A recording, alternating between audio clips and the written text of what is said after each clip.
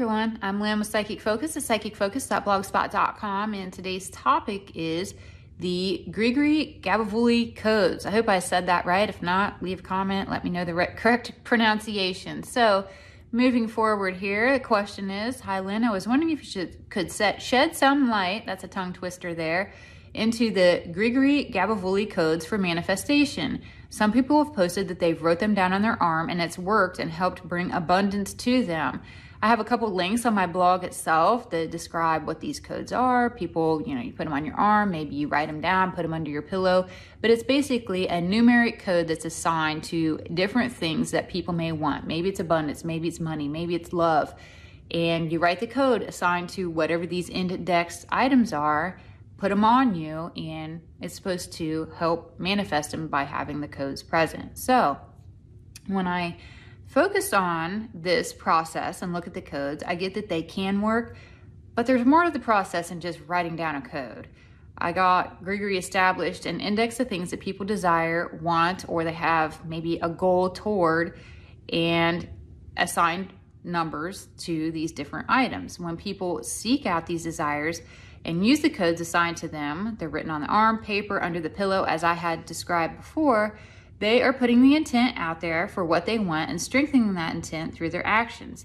In addition to strengthening the intent, they tap into the collective of everyone else using the same similar code and synergizing their effort, intent, and action. So you have this combined front going on here. These codes look to be in combination of the law of attraction at play, in addition to a collective group focusing on the same type of manifestation to enhance the probability of that desire coming into existence. So you have a wish and you have this code, right? Well, everybody else that has that same wish and using that same code, you're creating a collective and creating a synergy of energy to help make that manifestation really come true. One thing I did get is it's very, very important to note that even though this powerful energetic thing is at play, you have to open your mind and create a space in your life for the things that you want.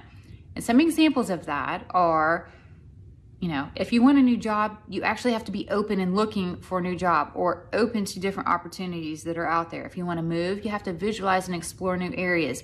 If you want love in your life, you have to create what you feel would be time or a physical space in your life to have someone else come in. So intent without action isn't enough. And most times it won't work unless you put the action along with the intent. So yes, write the code, get into the collective, get into the right mindset, but you also have to physically participate in it too. Things aren't most times just bestowed upon you. You have to put forth action or be open or have your mind open to these things and welcome them into your life as well. So very, very important that people know that, because they get upset with the law of attraction like it's not working, but what are you doing to allow it to work? You have to allow the energy to come to you. You have to allow the things to happen into your life.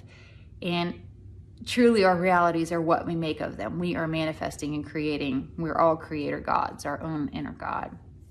And that was all I have for this reading. I want to thank you so much for listening. Again, I'm Lynn with Psychic Focus at psychicfocus.blogspot.com. Thank you. Bye.